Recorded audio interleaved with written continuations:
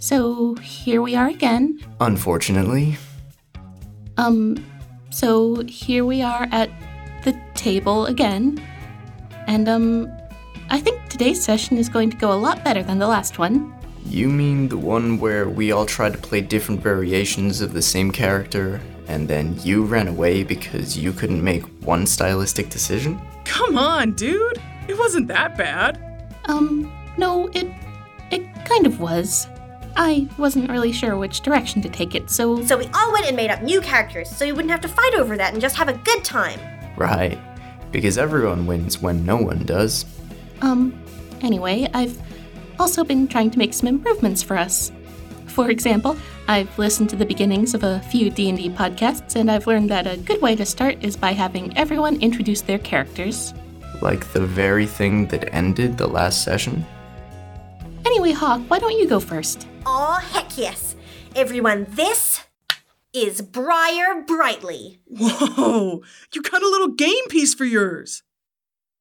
Were we supposed to bring pieces? Nah, I just have a hookup to the minis community through Moth, so she traded some custom troll horn so I could get this. It's neat, right? So, does this Briar have a personality, or...? Oh, right. Anyway, Briar's a chaotic good tiefling rogue. They fight with twin short swords with hilts inlaid with opals they've stolen from rich travelers over the years. And they're an arcane trickster, so they can do a bunch of cool magic tricks too.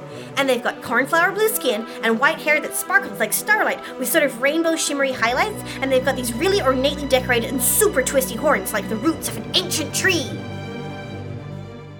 So, does this Briar have a personality, or...? Well, I mean, that should be easy enough to figure out when we start playing, right? Besides, we all agreed we should just make the kind of characters we wanted to play, and I decided I wanted to play someone with a really cool vibe. Oh, and look at the mini! The arms are fully articulated, so we can even go slicing with the knives. Whoosh, whoosh, stab! Oh, man! Now I want one of those. Say, think that miniature hookup of yours would be interested in trading for, weightlifting training sessions? Or do they just need anything, really big and heavy lifted for them?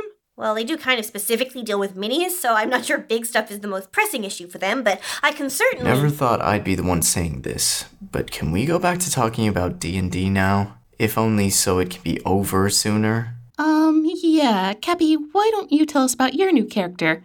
I know you seem to like your last one, so did you make something similar? Kinda yes, kinda no. It's basically the same personality, so, big, strong lesbian with a cool hammer. Totally valid choice, by the way. Yeah, totally. But I wanted to dig a little deeper into what she could be. Did you know that there are, angel people in the game? And also, dark angels with wings made of, shadows and bones and lightning? How badass is that? Are you playing a fallen Aasimar? Yeah, she's my fallen angel lady, and she's a fighter, and her name is... Suzanoth. Suzanoth. Yeah. Did you forget to name your character until now, and just name her Suzanoth? No. What? Shut up, she's awesome. What's yours called? Fine.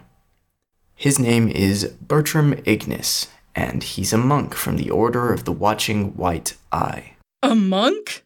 What's he supposed to do? Pray the monsters to death? Isn't that what clerics do? Cappy, you'd probably actually like monks. They're like fighters, kinda. But for their fighting maneuvers, they do more with their fists than with their weapons. I guess that's pretty cool. But have I told you just how big Sarantheth's hammer is yet? Cappy, wasn't your character's name... never mind. Newt, why don't you tell us more about Bertram? There's not much left to say.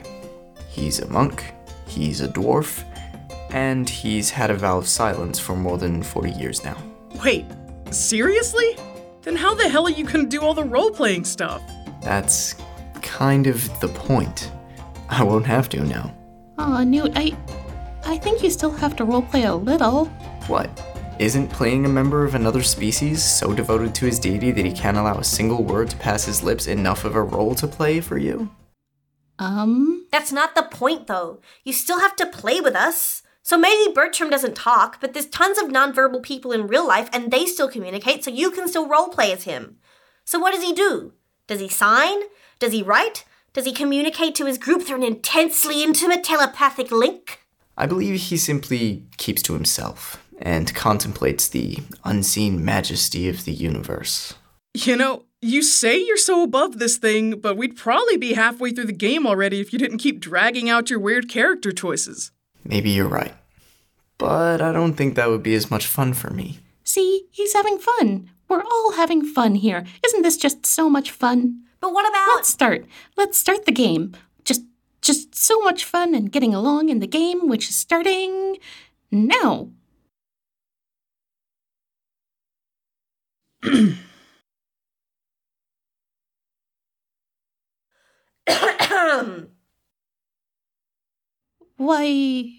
Why isn't anyone playing yet? Didn't you guys want to play? Well... Can it? Well, sure, I'm super thrilled to give Briar their chance to shine. But it would definitely help to set the scene a little.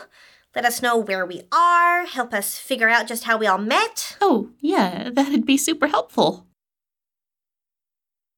So, who does that? I kind of thought... Sweet tap dancing Christ. B, quick question. What do you think the DM actually does? They, recap the previous adventure and, keep notes about what's happening, right? Oh, B. What? Is that wrong? No, it's fine. If by keep notes, you mean write the basic outline of the overarching story and roughly 10 different scenarios in the event of anything the characters may do, and narrate all of it on the fly every session. What? But, no, I can't. That's too much responsibility. I can't make all those decisions. It's too much to handle. I can't. Oh. Well, B's in breakdown mode again, so I think we're done here. Oh, man. When am I gonna actually get to smash stuff in this game? Cappy, you're one of the only people in the world who can do more than their level 1 character. So why do you care? I don't know, man.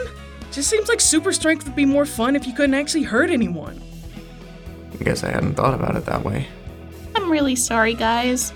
I wanted us to have a fun adventure too, but you can't really have Dungeons and Dragons without a dungeon master, can you? Well, if you were interested in continuing, I suppose we could work out a system in which we all collectively co-DM'd in order to decide the path of the story via... Not too boring. Don't worry, guys. I know exactly how to fix this.